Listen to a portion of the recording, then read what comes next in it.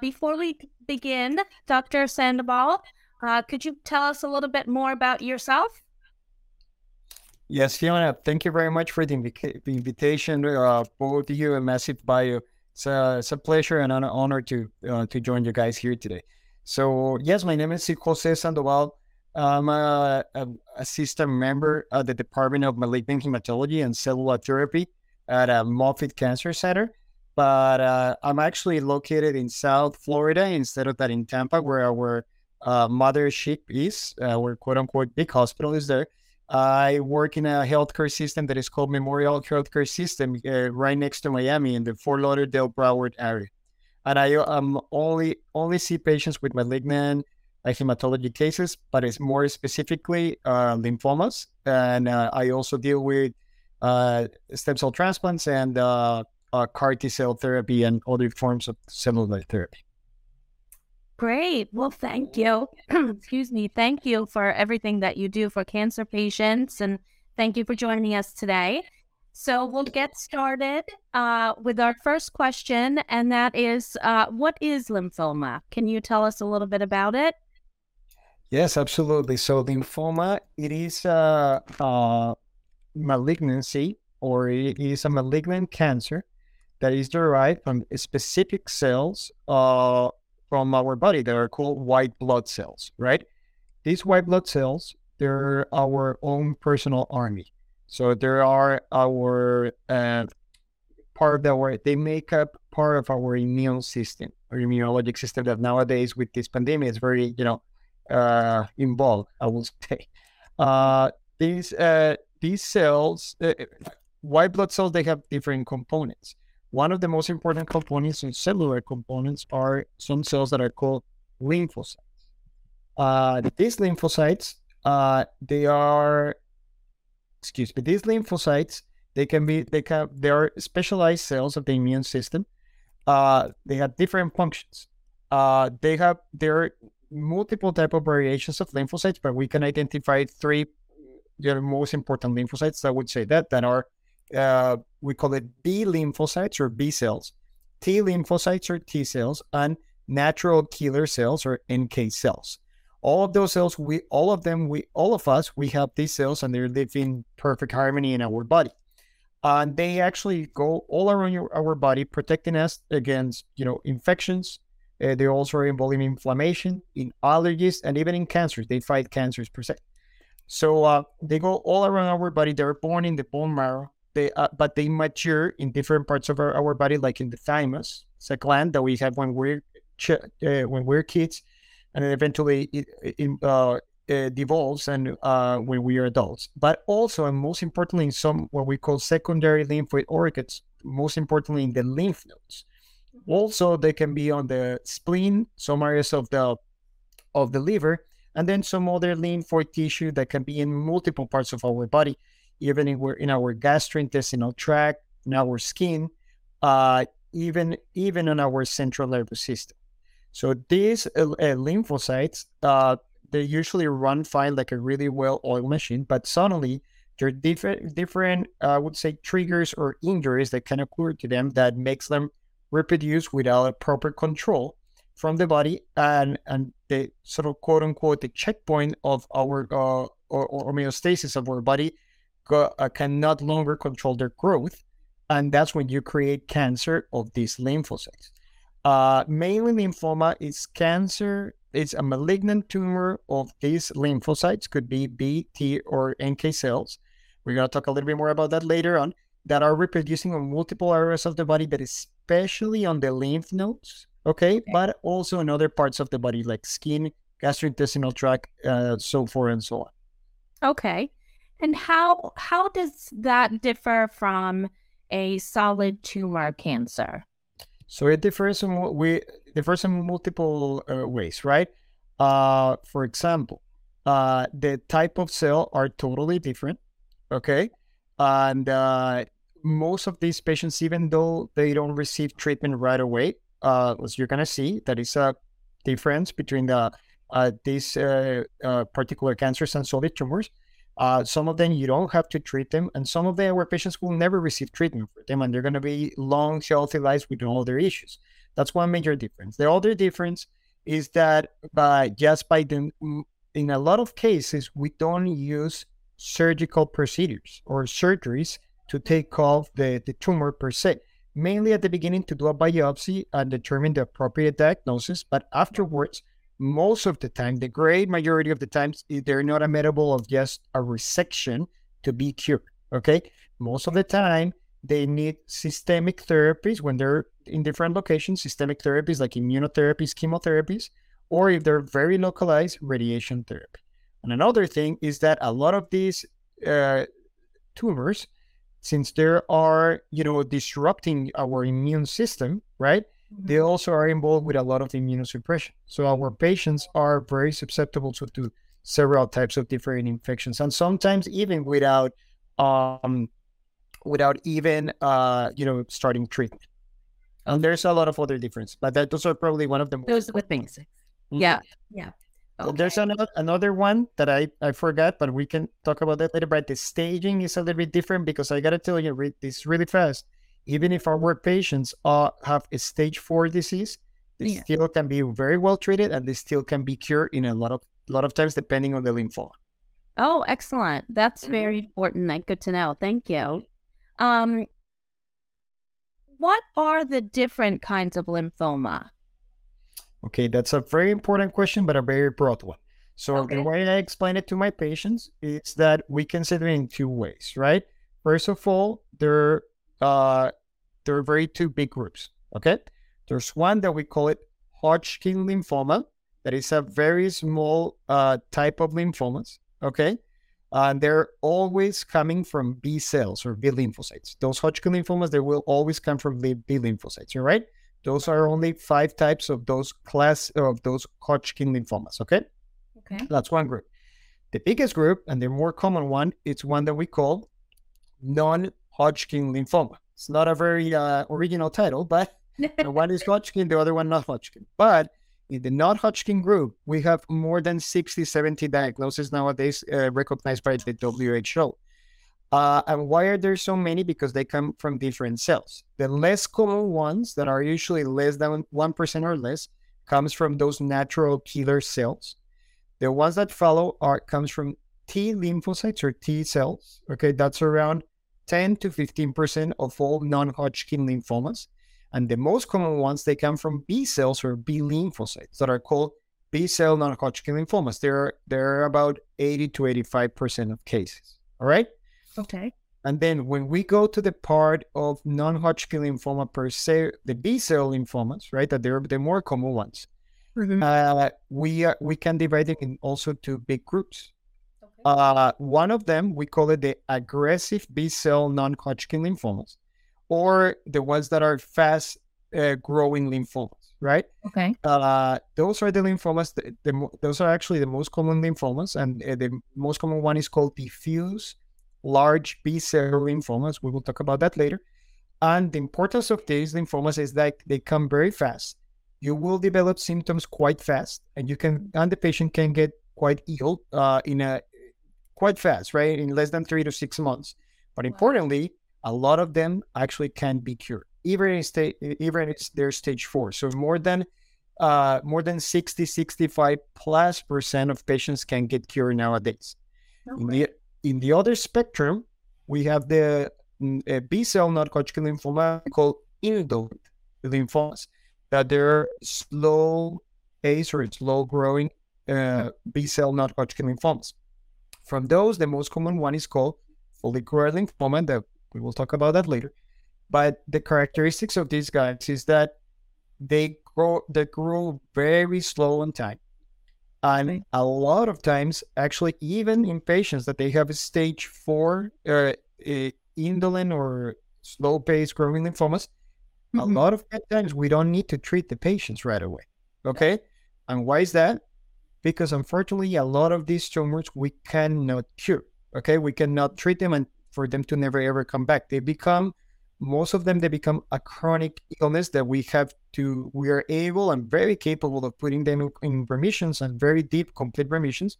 But a lot of times they have the tendency to come back. Okay. And of course, there are different exceptions, but they're in between.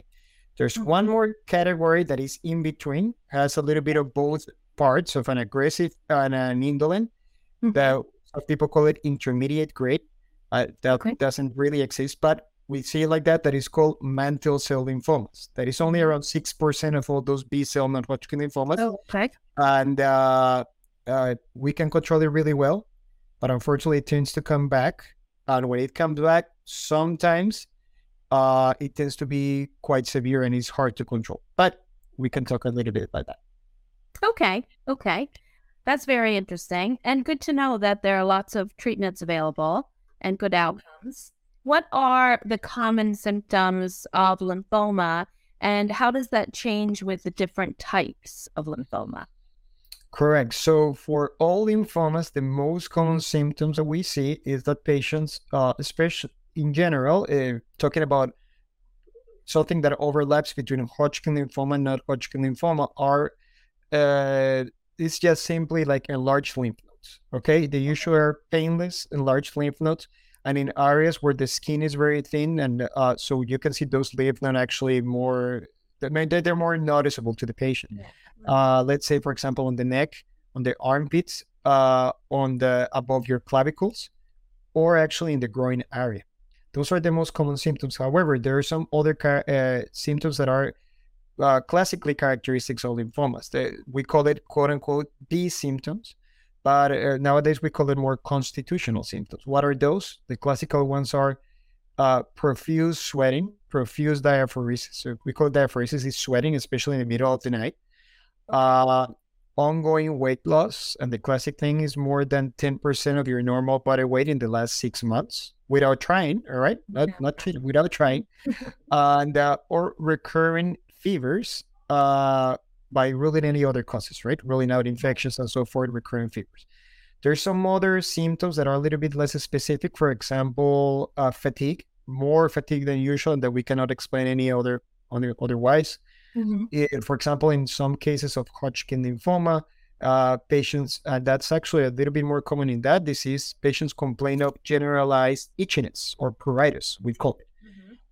Sometimes in Hodgkin lymphoma, especially in young people, you can see that if they have a lot of lymph nodes on the neck, especially, they have pain on the neck when they drink alcohol, or actually they can get also very itchy when drinking alcohol.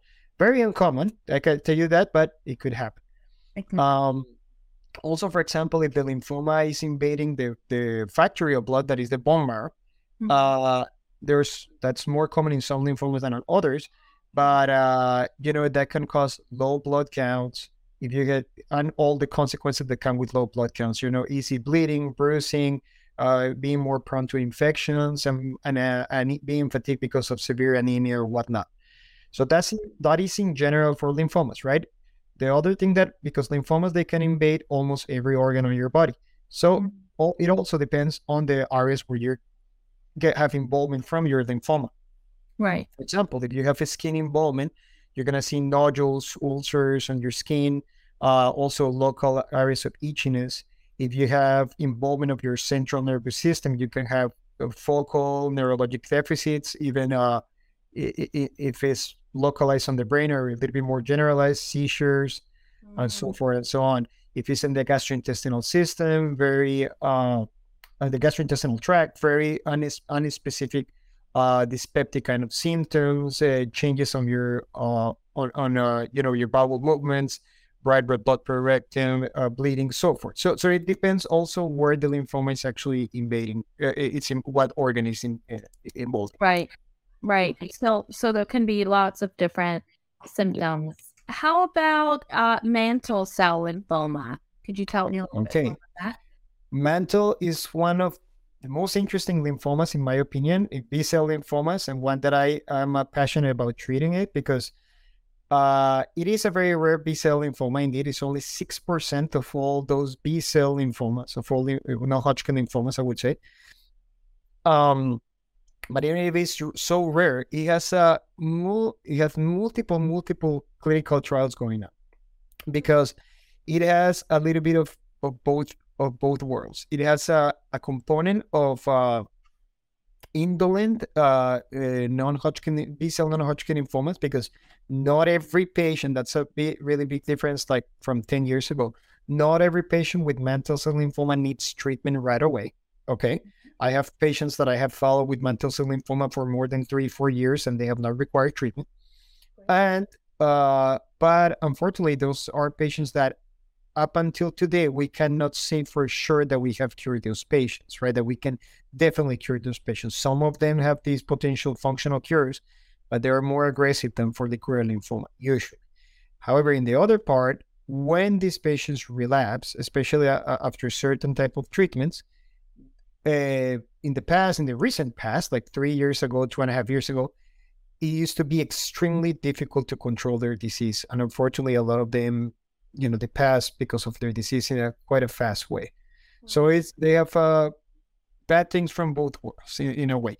So that's why we're very interested in keep on, finding out more and more how can we help those patients. And I can tell you in the past 3 years, 2.5 years, the field of mantle cell lymphoma has advanced quite a bit. Okay. This is a tumor that can involve multiple areas of your body, all right? And it's one of the lymphomas that if a patient presents with gastrointestinal symptoms, it's indicated to do an upper endoscopy or a colonoscopy, depending on what are the symptoms, okay?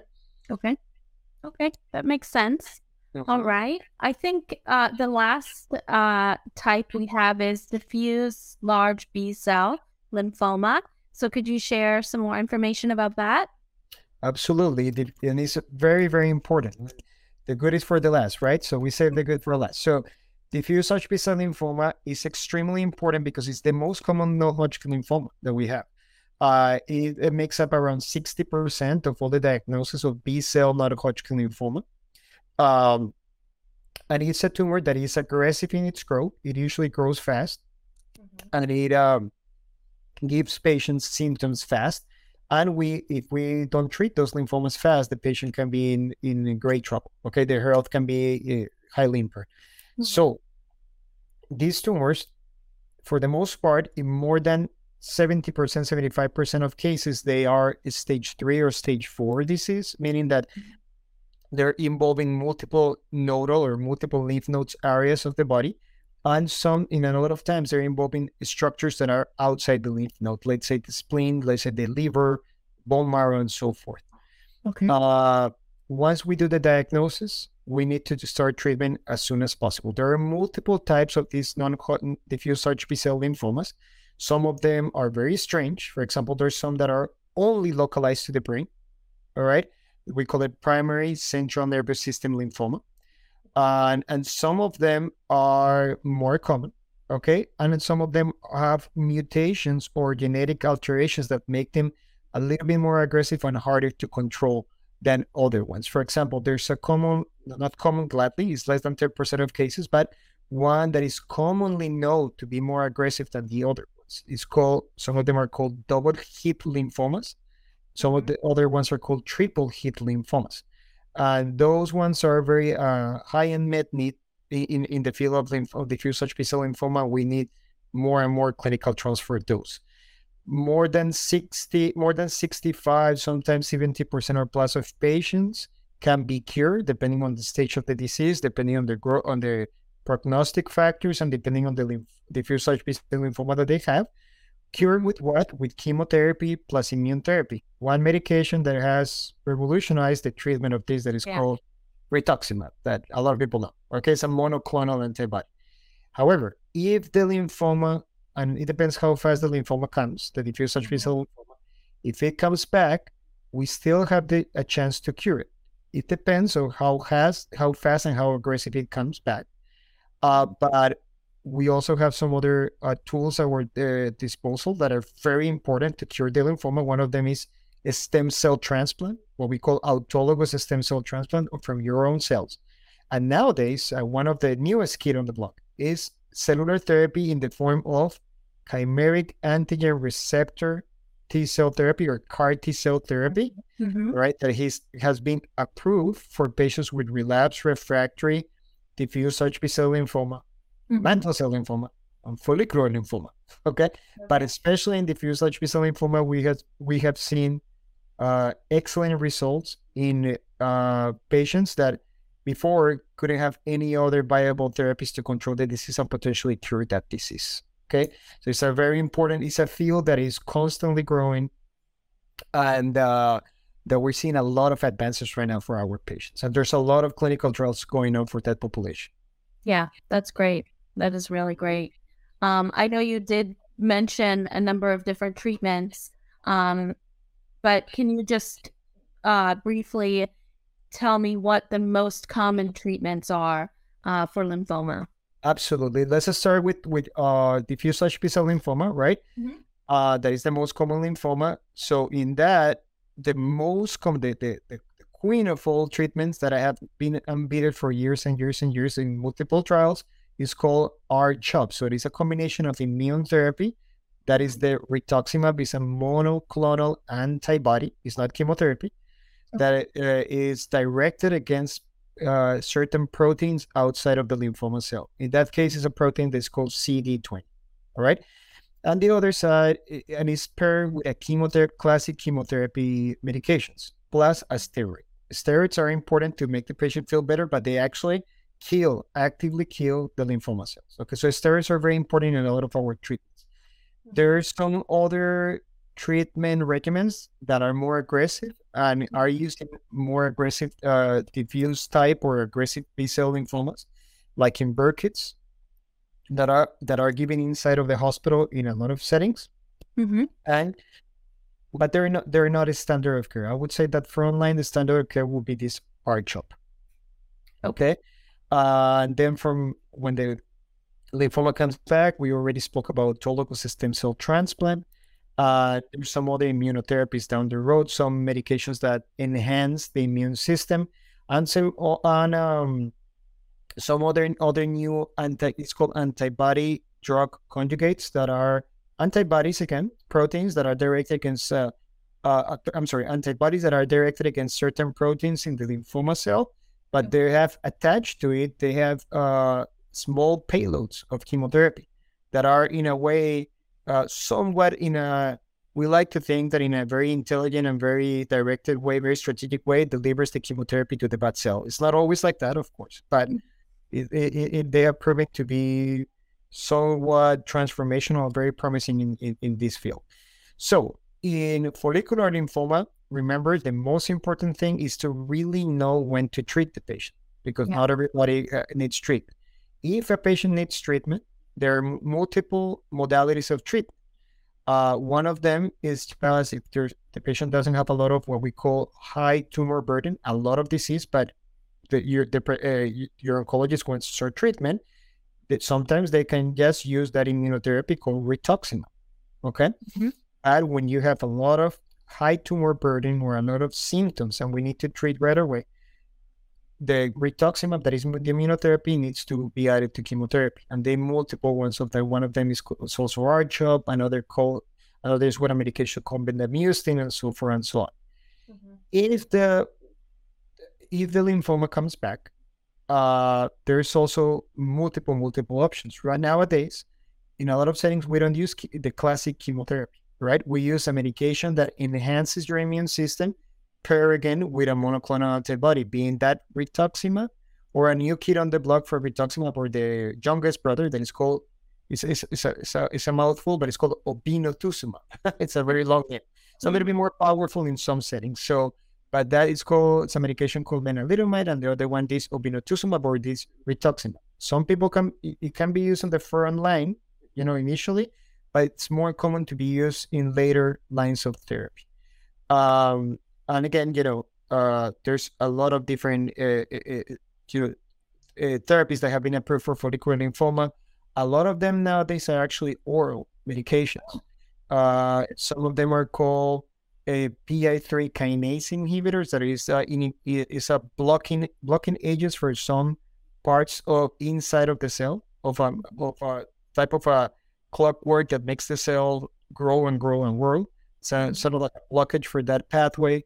There's some other cells, like now recently a very personalized therapy was approved for folks with relapsed refractory follicular lymphoma that blocks a mutation that around 20 to 25% of patients with follicular lymphoma harbors, that is called the ECH2 mutation. That medication is called tazemetostat. So it's supposed to be very personalized for those patients, very well tolerated. It's a pill. However, we've seen that people with and without the mutation, they respond. So that is a very good option as well. And of course, CAR T cells have been approved for patients with follicular lymphoma. But now the new things that are coming along are these, what we call, and you guys know it very well in solid tumors, that they're called checkpoint inhibitors, right? Checkpoint inhibitors like nivolumab, pembrolizumab, like you name it. It's a whole bunch of them, right? They block these. They sort of like let go the brakes of the immune system, so the own immune system attacks their own lymphoma, right? I'm gonna tell you a secret right now that that's why I love treating lymphomas. These checkpoint inhibitors have the highest rate of effectiveness or response rates of all tumors up until now is Hodgkin lymphoma. Just with a single agent of either nivolumab or pembrolizumab, the response rate are more than 70, 75%, even 80% sometimes. Okay. And now we are pairing them with another type of chemotherapies. And now, so that's approved for later on when the lymphoma keeps coming back and back and back. But now there are clinical trials that taking that treatment a little bit earlier on the disease, and they've proven to be super effective. Okay. So it's a very exciting field, and more exciting that a lot of patients are getting much more effective therapies with less toxicity. Yeah, that's great. That is wonderful. I think we have one more question. The question of the day. What are the benefits to enrolling in a lymphoma clinical trial? Okay. The benefits are multiple, right? Multiple, because there's highly unmet needs in this population. Although I'm very optimistic. To be an oncologist, you have to be very optimistic. But we are curing a lot of patients from line, but a lot of our patients are progressing, and especially in the area of diffuse large B or aggressive B-cell lymphomas and mantle cell lymphoma. Once a patient has a relapsed lymphoma, high aggressive lymphoma, we are not really successful saving them and curing their disease. Right. So in a lot of these patients, and that's why we saw with the development of CAR T cell therapy, we need a lot of efforts from our community, from our patients and their caretakers to participate in clinical trials. And I will argue that that participating in frontline clinical trials or things that, that can readily cure with available therapies actually is very important, because this number that I'm quoting you, Fiona, is, the curing about 65% of our patients with diffuse large B-cell lymphoma, that has been hanging steady for the last, I would say, 20 plus years. We're going to see some new, I got to tell you, this December is going to be very exciting because we have new things coming. I think good things for our lymphoma patients, but it has required a lot of negative trials, right? A lot of trying and participation to get to where we are right now. And I do believe we can improve, but we need new ways to do that.